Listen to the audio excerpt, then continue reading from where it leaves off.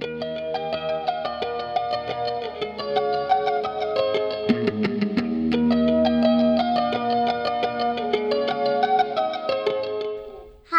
I'm Luke Sonnen. Welcome to the COO Roundtable, powered by PFI Advisors. Here's your host, Matt Sonnen. Before we get started, we'd like to invite all of you to try out our operations, coaching, and community platform, the COO Society, free of charge. We're really excited by what we've built, and we feel it is the industry's first and only RIA-specific online coaching platform for operations professionals. The courses, the discussion forum, and our monthly member meetups are all specifically designed for operations professionals at any level, from veteran COOs to new client service associates striving for both professional and firm-wide growth. Find out more at coosociety.com. Click the Get Started button at the bottom of the page. Again, the website is coosociety.com, all one word. No payment information is needed to get your free trial started. Now, on to this month's episode. Welcome, everyone, to episode 43. We've had some large RIAs on our podcast in the past, and today is definitely no exception. Our two guests manage a combined $50 billion of assets and employ over 700 employees. So they've really had to build out their firm's operations at scale. So this is really going to be a fascinating discussion. Joining us from Moneta, headquartered in St. Louis and with offices in Kansas City, Denver, and Boston, is Amanda Borelli, the firm's Chief Platform Officer. She has been at the firm pretty much her entire career, spanning a number of different roles and responsibilities across the operations department. So we're going to learn a lot from Amanda today. Amanda, welcome to the COO Roundtable. Thank you. I'm really excited to be here. This is my favorite area to speak on. So great. Excited. Awesome. And joining Amanda from WealthSpire, headquartered in New York City, and they have a total of 19 offices around the country, is the firm's president and chief operating officer, Eric Sontag. Eric has had a long career in RIA operations, and I'm going to let him walk through his career path in just a minute. But Eric, thanks for being here today. Pleasure to be here. Thanks for having me, Matt. Great. Well, Amanda, I'm going to start with you. Why don't you tell us a little bit about Moneta?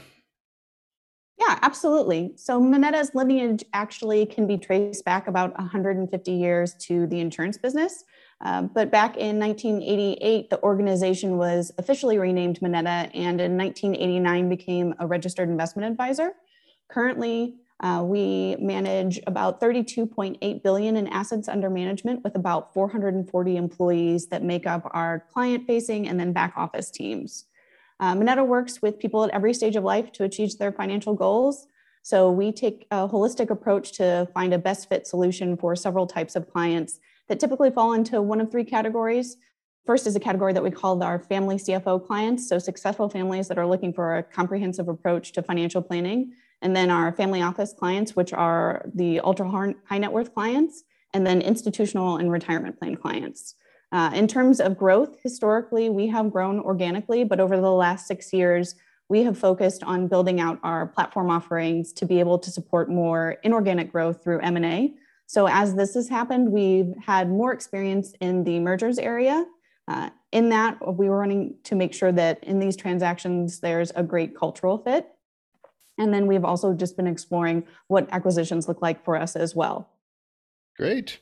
And Eric, I'll let you give us some background on WealthSpire.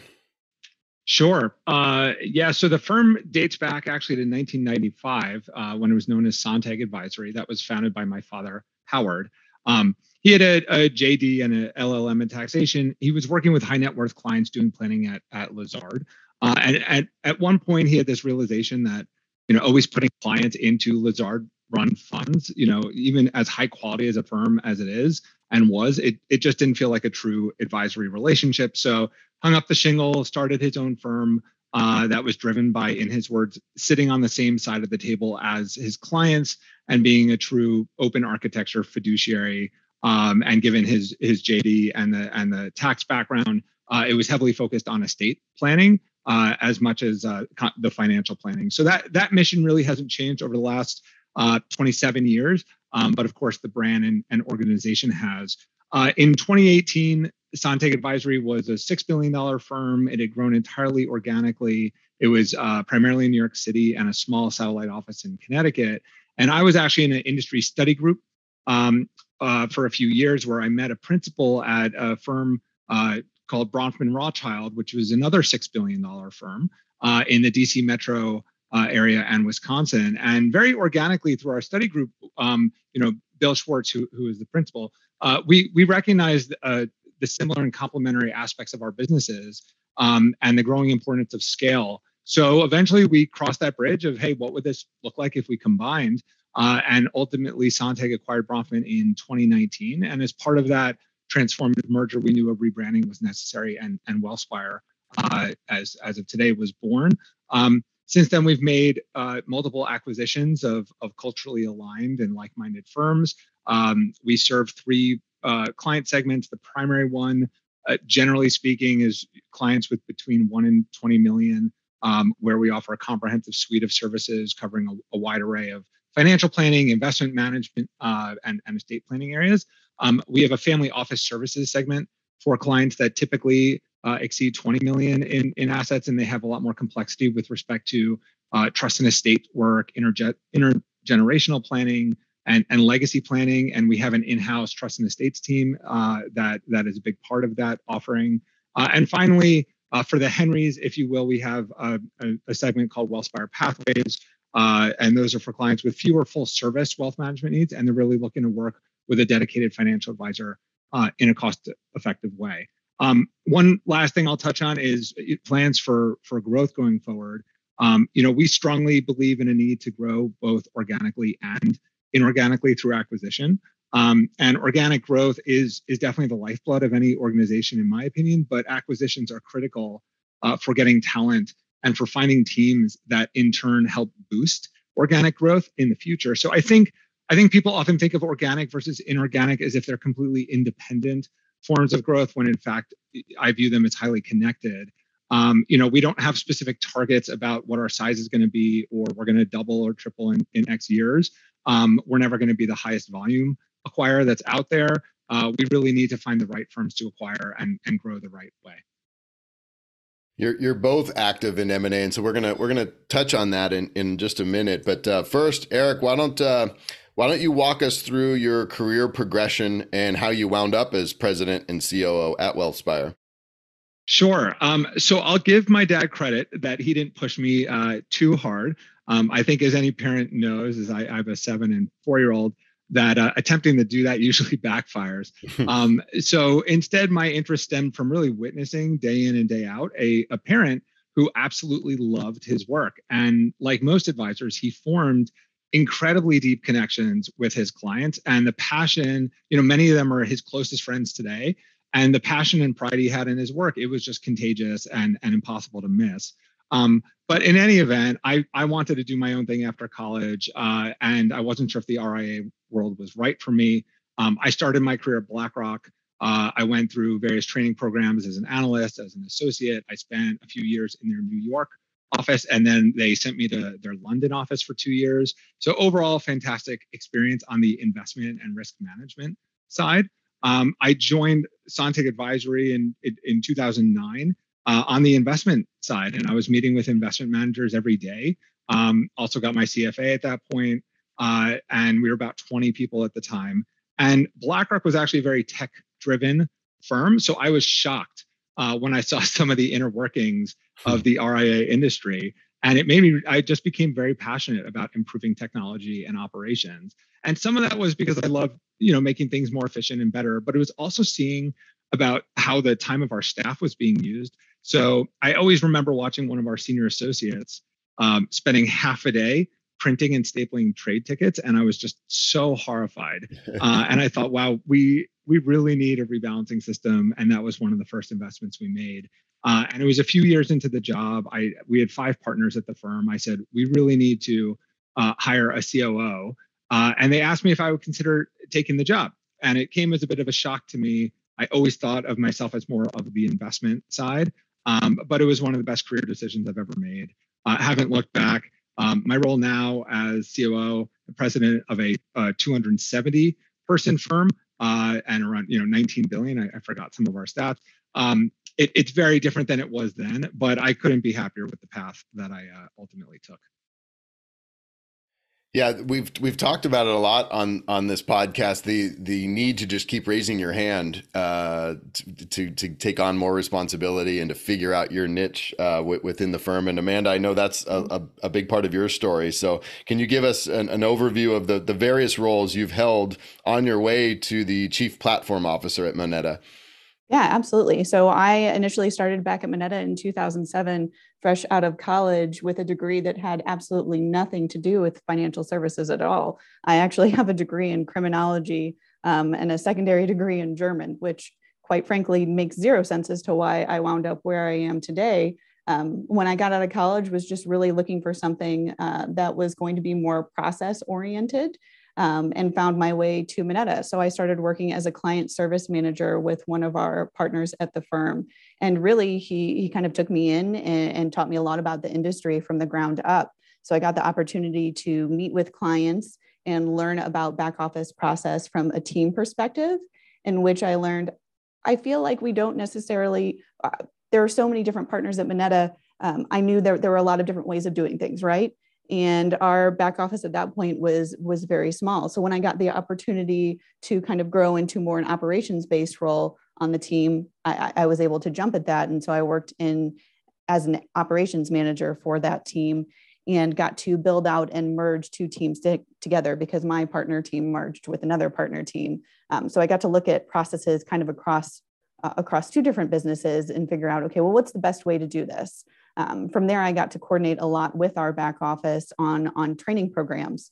And I got to be a guinea pig because, as you mentioned before, kind of being able to raise your hand, that's the best thing that you can do for your career. So from there, I moved into a space of technical training and project management. So I started looking at the smaller technology stack that we had back then and figuring out, well, how can we grow this? And at that point in time, we didn't have a lot of systems that were necessarily talking to each other. You had a lot of advisors that were using proprietary built analysis, and we had a lot of different databases that were housing information. So we started looking at the technology stack and really refining and deciding what was important to us. What did we need to be able to function and run an efficient business? And we started building from there. So I spent a lot of time in the project management space and business systems. Grew into a director of business systems over time. So I worked very closely with our data aggregation tools, CRM, tax planning software, financial planning tools. And then as Moneta has continued to grow over time, had the opportunity to grow into the chief platform officer. So really been able to focus on looking at not only our technology stack, but then how are we applying operational practices to that technology stack and ensuring that the business is able to focus on what's truly important, really focus on the clients and ensure that they have the support that they need from a back office perspective. Yeah, we talk with our consulting clients all the time. The tech choices, everybody thinks once I've made the tech choice, that's my job is done. And it's the processes around those. Yeah, it's the process around the technology that's hard. Absolutely. Yep. So Eric, you talked about M&A a little bit, and I always love talking about the role operations plays in firms' M&A strategies. So I'm going to go to Amanda first on this one. But Amanda, how do you use your firm's operations platform to attract advisors to Moneta? Well, I think what's really important is to identify, why is an advisor looking to join Moneta? So what pain points are you currently experiencing that are causing you to kind of look outside and decide what's really best for your practice? So whether it be you are currently getting bogged down in the day-to-day of compliance and you're still also having to focus on your client book, and then you also have a lot of marketing issues that are coming through, what you really need to be able to look at is how can Moneta support you in your endeavor of growing your practice and growing your business the way that you want to. So our operational offerings for those firms are built to really solve a lot of those pain points. We have our back office structured as such that these firms will have access to not only compliance resources, marketing, investment research, and diligence. You have also the facilitation of onboarding a client. So we take care of new client onboarding, getting them set up with their accounts of the custodians, tracking the TOAs. And those are a lot of those tasks that have to happen for the advisor throughout the day to make sure you're taking care of the client, but doesn't necessarily need to be done by the advisor or the advisor staff. Could that actually be done, because it's a scalable, repeatable process, by a back office to give that time back to the advisor so that way they can really focus on what's important to them and what's important to their clients. So we really utilize that operations platform to ensure that any advisor that's going to be coming to Moneta has that they can feel confident in that that's being taken care of for them through this process. We want to make sure that they have time for practice management, that they're not so tied down in actual practice operations. Great. And so, Eric, I'm going to ask you a slightly different question. How do you use, and you touched on this a little bit, how do you use M&A to bring on operations talent, not necessarily advisors, but just the talent? How do you bring them on to WealthSpire? Yeah. So as I'd mentioned, you alluded to, we acquire for talent first and foremost. And we always ask two questions when it comes to acquisitions, and they're equally important. One, is it better for clients? And two, is it better for staff? And with that in mind, I'll answer your question about attracting operations talent from sort of two different angles. The first is that we're more attracted to firms with great operational staff. So it wasn't that long ago that we had a 3-person investment team supporting like 5 billion in assets.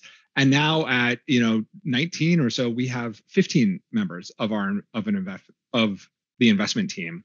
And the same goes for client operations department, which was 10, 12 people at the beginning of 2021, and now it's at 20. And I saw an article that Michael Kitces had spoke recently at a conference to this point that advice is not scalable. And I think that's widely accepted for advisors and their role, but it's underappreciated for operations and back office, right? Like, it more or less takes twice as long to open 50 accounts at a custodian as it does for 25. So you really need more operational staff as you grow. And when we acquire firms that have really strong operations, that's a reflection of the depth of their operational staff. And it gets us that much more excited to bring them onto the team. So in short, the strength of a firm's operations team absolutely impacts our desire to acquire that business. And flipping it the other way, our desire to add operations talent is also a key point when we meet with the sellers. And Matt, I know you often like to highlight on this podcast that sometimes our industry suffers from this perception, this really awful perception that operational staff is like viewed as less important, for lack of a better word, than the advisors. But I'm happy to report that when we speak with sellers in the acquisition process, and the ones that we meet with, at least, they deeply, deeply care about the impact of the acquisition on their entire staff. And in fact, we had an acquisition last year where that was one of the primary drivers, was recognition that keeping his talent on the operational side was going to be much more difficult versus firms of scale that can provide career pathing and other things that I know we're going to be touching on. So when sellers see the degree to which we value adding talent in operational areas equally and just as much as we care about adding new advisors, it's a really powerful and welcomed message. Well, you mentioned Michael Kitces' phrase, advice is not scalable. And so that's exactly where I wanted to go on the next question. It's a topic that comes up a lot with our clients, this balancing act between customization and scalability. Every advisor wants their client to think that they're offering them a one-of-a-kind solution to their investment objectives. But at the same time, you will limit the number of clients that you can serve if every single client is receiving a fully customizable or customized service offering. So I'm curious, I'm going to ask both of you how you've solved for this. So Amanda, I'll go to you first. I know you've spent a lot of time focused on this and in the search for that middle ground. Yeah, absolutely. And it's not so much that you can't even provide something that is customized to your client. It's that you have to be smart about the data that you're providing and how you're gathering that data and how you're interpreting that data. And we've spent a lot of time having conversations with our advisors about what's important to you. What are you hearing that's important to your clients? And then how are we able to track that for you? What type of tools are we utilizing to track that information? So that way we're creating thoughtful output where you have the ability to pull a lever here or pull a lever there to put customization into these presentations. We don't want to give you one that's, you're not going to have a canned response to every single client. And we want to make sure that also that it's beneficial to the client and that you're showing them everything that they're requesting over the course of your relationship with them. So we spend a lot of time looking at the data that we have, analyzing that data, and then meeting with advisors to come up with whether it be a formatting of a report, or is it coming up with an analysis and an on-screen experience for them based off of how they like to receive this information. But it's something that the entire firm could use because we do have a lot of similar clients across books of business, but the way Minetta is set up, you also have the ability to be your own entrepreneur, really. So you have your own, each practice has the ability to show any number of analysis to their clients. And then they will now, the way that we have things set up, they're able to share this information and present that in a thoughtful way for each individual client, utilizing the data sets that we've had. Before, we had information stored in so many different places that it was difficult to do this, but we've spent a lot of time and a lot of efforts being able to come up with standards that have really helped us in this type of presentation for clients. And Eric, how are you tackling the customization versus scalability conundrum? Yeah, I mean, this is a question it's very near and dear to my heart. We talk about it all the time. And a quick story, when we rebranded and formed Modern Day Wellspire, we had 50 leaders from across the company come together for an exercise to create a set of core cultural beliefs. And we came up with 6. But there was one that got by far the most discussion time and heated debates. And that was about this exact trade-off of scalability versus customization. So ultimately, we created this cultural belief. It's called Pursue Balance. And it reads, I create a flexible environment where scale and efficiency complement uniqueness. And I think Amanda was touching on this as well. I have a few guiding principles around this debate, right? You want to retain and foster a spirit of empowerment and idea generation. And you can't just force things for the sake of consistency in of itself. It needs to align with the vision of the firm. I think we on the operational side sometimes default to this like all hail consistency, right? Like type of attitude, and that more consistency is always better. And like everything else, for me, the devil's in the details, and consistency can mean very different things to different people. So for Wellspire, the type of consistency I think about is like Ritz-Carlton or Four Seasons, right? If you stay at multiple Ritz properties, you're not going to get an identical or cookie cutter, or I think Amanda said canned, right? Your experience at each. But you have a very consistent experience in a lot of ways. You know you're staying at a Ritz because of the quality and level of service is pretty consistent. They share, common elements like the Ritz Kids Club, or the rooms in common areas have similar branding elements. You're using the same booking system and stuff like that. And that's how I think about Wellspire, right? Our advisors have different strengths and weaknesses. Some are going to go more weeds on investments and are going to want reports with their clients that are going to go more into the weeds on investment detail than others. Some of our advisors are going to excel in terms of the bedside manner they have in terms of working with a client going through a painful divorce, while others maybe not as much. And so should a client have an identical experience working with every advisor at the firm? No, I don't think so. But at the same time, it should never feel like the client is working with a different firm. And for me, that's really the critical distinction. So just to put it into practice, I'll highlight an example.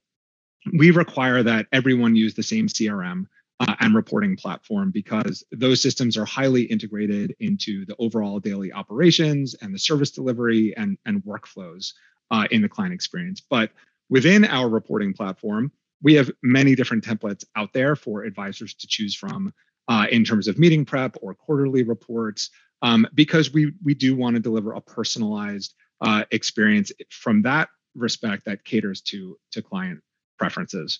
I'll end with this. As the firm grows, you don't want to lose that spirit of experimenting and testing new ideas. I think that can hamper ingenuity, create excessive bureaucracy, and it can also demoralize staff who are passionate about adopting new and better ways of working. So we really aim for that balance where different teams can try new processes and techniques, as long as there's working on the same tech stack and sort of critical and core processes are shared. And then as they try new techniques and experiment, we want to create an environment where they could share best practices with one another. Well, somewhat of a continuation on this discussion of customized versus scalability is whether or not a firm centralizes their operations tasks, or if they let each advisor have their own individual service team or pod. I often hear that phrase, pod. So Eric, what tasks have you centralized versus which tasks are held with the advisory teams themselves?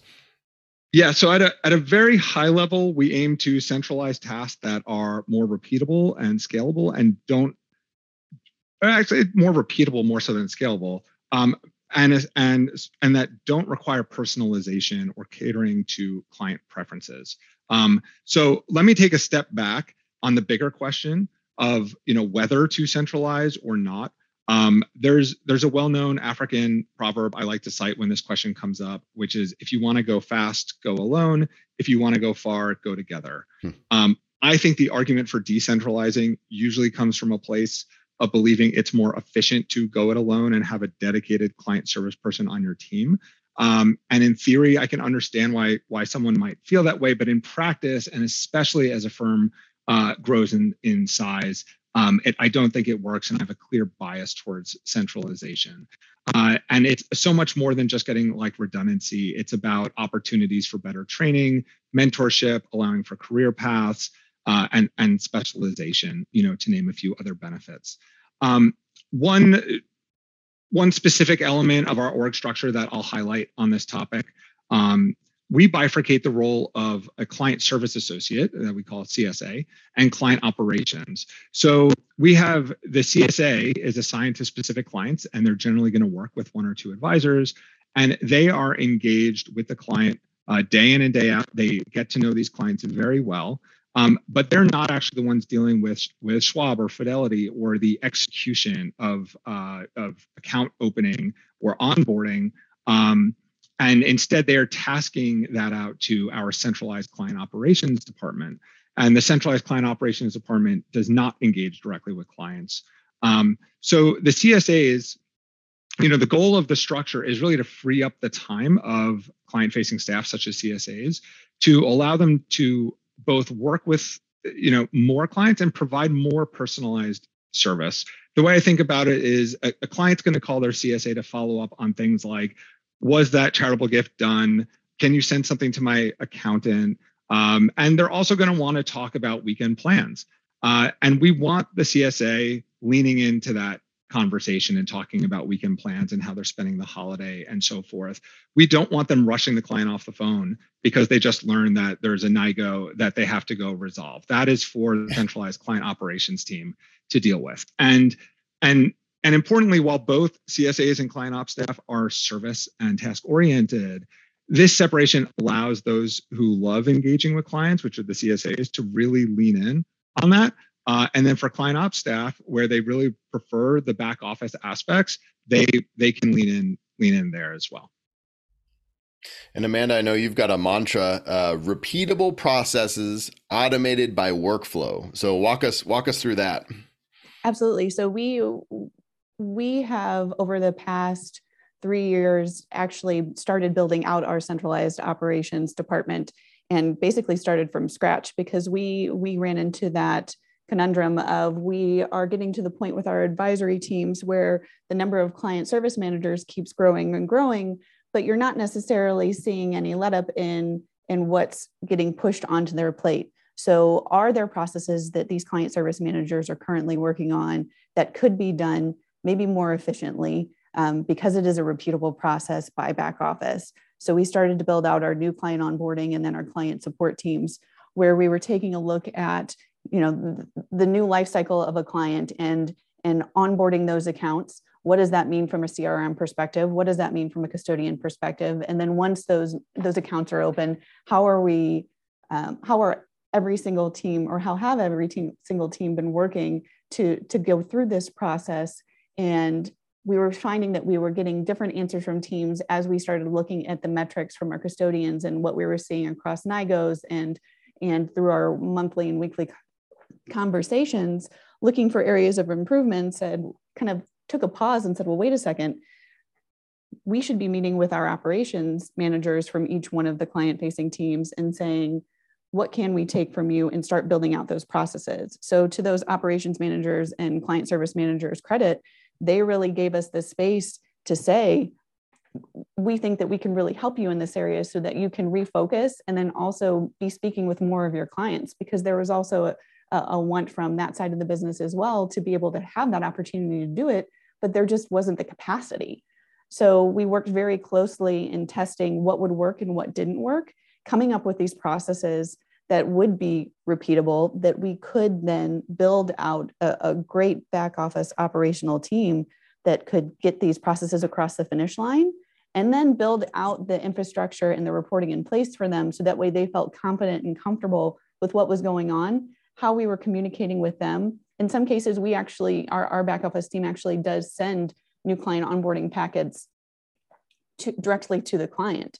And so we worked very closely with teams to say, here's the messaging that's going to go out. Here's what they're going to receive through DocuSign. So we're ensuring that the client experience matches what the advisory team expectation is, and that there's not any miscommunication between the two. So it took a while through the testing process to get us to where everyone was comfortable. But it's been amazing to see how this has actually grown, because we have some teams now who before were like, you know what, I don't really know how you're going to be able to do this. Like we've got this system down and we know what we're doing. And over time, as we've had them be a part of the process and been very inclusive and very thoughtful in how we're interjecting into any one component of these operations, it's become something where they're now saying, I can't believe I was fighting you on that. Like, I can't believe I wanted to keep that one piece of paperwork, or I really wanted to track that TOA, or I really wanted to put in that cost basis. I love how both of you have tackled this. Everyone struggles with this kind of that bifurcation of, where does operations stop and clients, it's all client service, but where does back office operations and client service folks, where's that bifurcation? And this is fascinating how both of you have tackled this. I think you have to really approach it from a team aspect. So we're not really two different teams. You're one team. Yep. That's great. Yep. Totally agree. And Amanda, those advisors that you highlighted, and we've had the same experience where they're naysayers at first, and then ultimately they come around. They become the best salespeople for new joiners, right? Absolutely. Well, let me switch gears a little bit. I want to talk about how we've had to kind of reinvent how we work over the past few years. On a day-to-day basis now, we're not always sitting next to one another any longer. So I'm curious, what kind of data or intelligence are you both using to make this new working model successful, especially in a remote working environment? So Eric, I'll let you go first on this one. Yeah, I think that it's a great question. It's spot on. Data absolutely plays a more prominent role as the office has moved more to a hybrid environment. And the classic example I think of relates to centralized custodian and client operations. And so previously, right, the manager, let's say there was a manager of that centralized operations team. She's standing alongside her team. And is able, just from being attentive to the environment, she's going to get a decent sense of who's able to accomplish which types of tasks well, client-specific issues, clashes between centralized and client-facing staff and the like. And in a more remote environment, it's just a much bigger challenge. And as much as we can tell people to speak up and tell us when things are not working, and emphasize that we're an open culture that supports that, human nature can get in the way. I mean, a lot of people don't like to go out of their way to tell a manager or someone that there's an issue going on or tasks aren't getting done well. They feel like they're tattling. So we felt the need to add more fields to our CRM to measure more specific data around like how different elements of tasks. So not just like when was the task created and when was it completed, but oftentimes things are going back and forth between the client team and the centralized team, right? It's being sent out for signatures. Then it has to come back for processing. So we now capture different points along the way to see where bottlenecks might be, and more specifics around the nature of the tasks so that the data is more worthwhile for us. We've also been working on solutions where people can provide feedback on how tasks are executed in a way that feels like it's encouraged by all parties. You're not like tattling, for lack of a better word, when you're using it, and it feels like it's just part of the process. So we actually launched something this week that gets to that. Our centralized operations team is on pace to execute something like 32,000 tasks this year. So while anecdotes are helpful, we need this data to help us uncover areas where more training is necessary or processes need to be improved. But that doesn't mean that communication is any less important as it was before. If anything, it's the opposite. The communication between team members is absolutely essential for both collaboration and culture, but it's just now more important than ever to supplement that with more like data-informed reporting and insights. And Amanda, I know you've done a lot of work in your CRM to provide transparency across your team. So talk to us a little bit about that. Yeah, I'm gonna echo what Eric said. Data is huge. And we have spent so much time looking at what fields we could be tracking. And when we're thinking about these items that we're working on for advisors, not only, where does it stand in as far as who is accountable for the current action item on this task, but we've also been looking at the load of work that is on each operations employee, and what we had to set parameters for. Okay, so what can we handle? What can't we handle? We had to build in a complexity scale for the type of task that we were doing. So if we have a new client that's being onboarded that has 72 accounts that needs to be transferred, that's going to be quite different than an onboarding where maybe you're only dealing with 5 accounts. So we have to be able to not only put in a complexity scale, but also a timeline that's associated with that based off of how long we know it takes based off of our previous experience to get these tasks across the finish line. And then from that, we've built out daily reporting that shows us, we have one individual who he's quite excellent and loves diving into this data. He was able to actually identify, okay, I know if I give each one of my onboarders 12 onboardings on any one given day, that's kind of like the sweet spot. If we go above that, then we're going to start noticing mistakes. So where do we need to scale back, or where do we need to add in additional resources to be able to help this team? And then what does that also mean if we're thinking about M&A or onboarding a new team? Because we know we're going to have an influx of all of this new data and new information that's coming into the firm. So we need to really be able to measure who's doing what on any given day, not because we're trying to micromanage people, but because we're trying to really help them be successful in their day.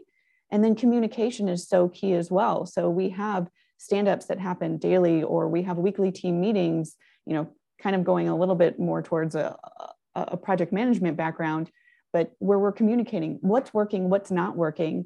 And when people are raising their hands when they have a question or when they have a concern because maybe something's gone awry with the request that they're working on.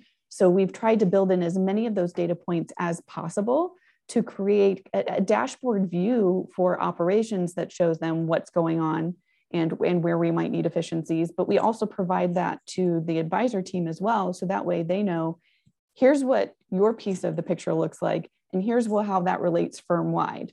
Just so that way they know, oh, this other team is going through the same type of experience that we're going on right now, whether it be from an operational perspective or an influx of clients that's happening. Just trying to really use data to help us in those manners. So one more topic I want to hit on. We've talked about it on past episodes about our industry's focus on a really well-defined career path for advisors. But Amanda, talk to us about the work you've done in building out career paths for your operations folks. Absolutely. So when I first came over to our back office, it was really, we didn't have a project manager at the firm. So I got to kind of jump into that role and kind of figure out what that looked like. And in doing that, it really became a passion of mine to be able to build out something that we could grow into. So as we started talking about business systems and then operations, traditionally what we had saw or what we would see would be people that were from the back office who eventually went over to advisor teams. But you didn't really see this huge hand raise of people that were from advisor teams who wanted to come from operations because they didn't really know what that looks like. And I think, 10, 15 years ago, that was still being built a lot across the industry, especially in the RIA space. It was, well, I don't really just want to go work with one custodian, or I don't really want to go work and be in just compliance. So as we were thinking about career paths and how we needed to build out this structure, our platform really started as a small group of 4 or 5 individuals, and now it's over 45 individuals. So it was building in the roles as we knew we needed scale, and then taking a look at what people were interested in and how all of these tasks organized well together. And then from there, building out a structure that showed employees, here's how you're going to grow in this role. And then as the firm grows, here's how your department grows. Here's how you're participating in the vision of the firm. And here's where we see you growing. We have a lot of one-on-one meetings where we go through employee goals, what they want out of their career in the near term and then long term. Where do they see themselves growing? And if we have an employee who 2 years down their path at Moneta, who is sitting on centralized operations, and they say, you know what, really, based off of the work that I've been doing and the interactions that I've had with the compliance team, I really think there's a role for me over here. We facilitate the move to that team because that's important. We want to retain that talent. And it's so much more beneficial to have that individual as a part of your operations team who has the background and knows what happens in other areas of the business. It just builds that great foundation for them. And then they can keep moving and growing in their career based off of whatever path they want to go. So it's really been great to see how this has evolved over the course of the past few years, and how there have been more and more individuals who are excited about the operations side, and just to see what has been possible. I really love it. So Eric, how have you approached career paths at Wellspire? Yeah, and a lot of similarities to what Amanda was saying. I felt myself nodding along. And we too, our head of our advisory technology platform, Alia Wagenhofer, she previously, former life was an advisor at Wellspire, who realized her passion was actually in technology and process. And we've had other members. We've had members join our investment team who had started in the advisor track. So it's great to see that happening more frequently in the industry. I do think, I'll admit that if you're a smaller firm, defining career paths for operational roles is inherently more challenging, right? If you have 2 people in operations, it is hard to create a well-defined and reliable track. So I think this is an area where scale absolutely matters, right? We have a 20-person client operations team, and it's regionally based across the Mid-Atlantic, the Northeast, the Midwest, and the West Coast. And just from the sheer size of the team, there are natural progressions, right? If you like to manage, you could get involved in training. You could become a manager for more junior members of the team. You could eventually work your way up to be a regional manager and so forth. There's a lot of projects and specializations within the team. So someone who's a more senior operations staff member could take the lead on projects that impact the entire firm. But there is one aspect related to career pathing that I feel very strongly about that can be put in place regardless of your firm's size. And that's a consistent title structure. So I still see firms or too many firms where someone who's in the back office just has the title of like operations, right? It's like the name of the department they work in. And we felt it was, critical early on to have a system where everyone is sharing the same title hierarchy in terms of seniority. So we've structured our titles to have 2 components. The first one is about seniority, if you, for lack of a better word, and the other is more descriptive of what you do. So, for example, you could be a vice president, client operations, or vice president, advisor. The vice president reflects a similar seniority, You just work in different departments. And everyone at Wellspire has that same set of titles, which there's 6 in total. And it accomplishes a few goals. One, it allows for HR policies on things like, paid time off. Those can, if those are driven by sort of seniority or years at the firm, the structure helps with that. It highlights a progression of promotion for how your titles can change over time for every single role. And finally, and most importantly, right, it's inclusive. It puts everyone on the same playing field to avoid any belief that advisors are more important to the firm than operational staff. Because at the end of the day, everyone must feel included and like they are part and that they are all on the same team in order for the firm to be successful. Well, I want to thank you both for being here today and sharing your experience with all of our listeners. This has been a really deep discussion into RA operations at scale. And so, Amanda and Eric, I can't thank you enough. Thank you both for being here. Thanks for having us. This was great. Yeah, thanks for having us. It's been great, Matt.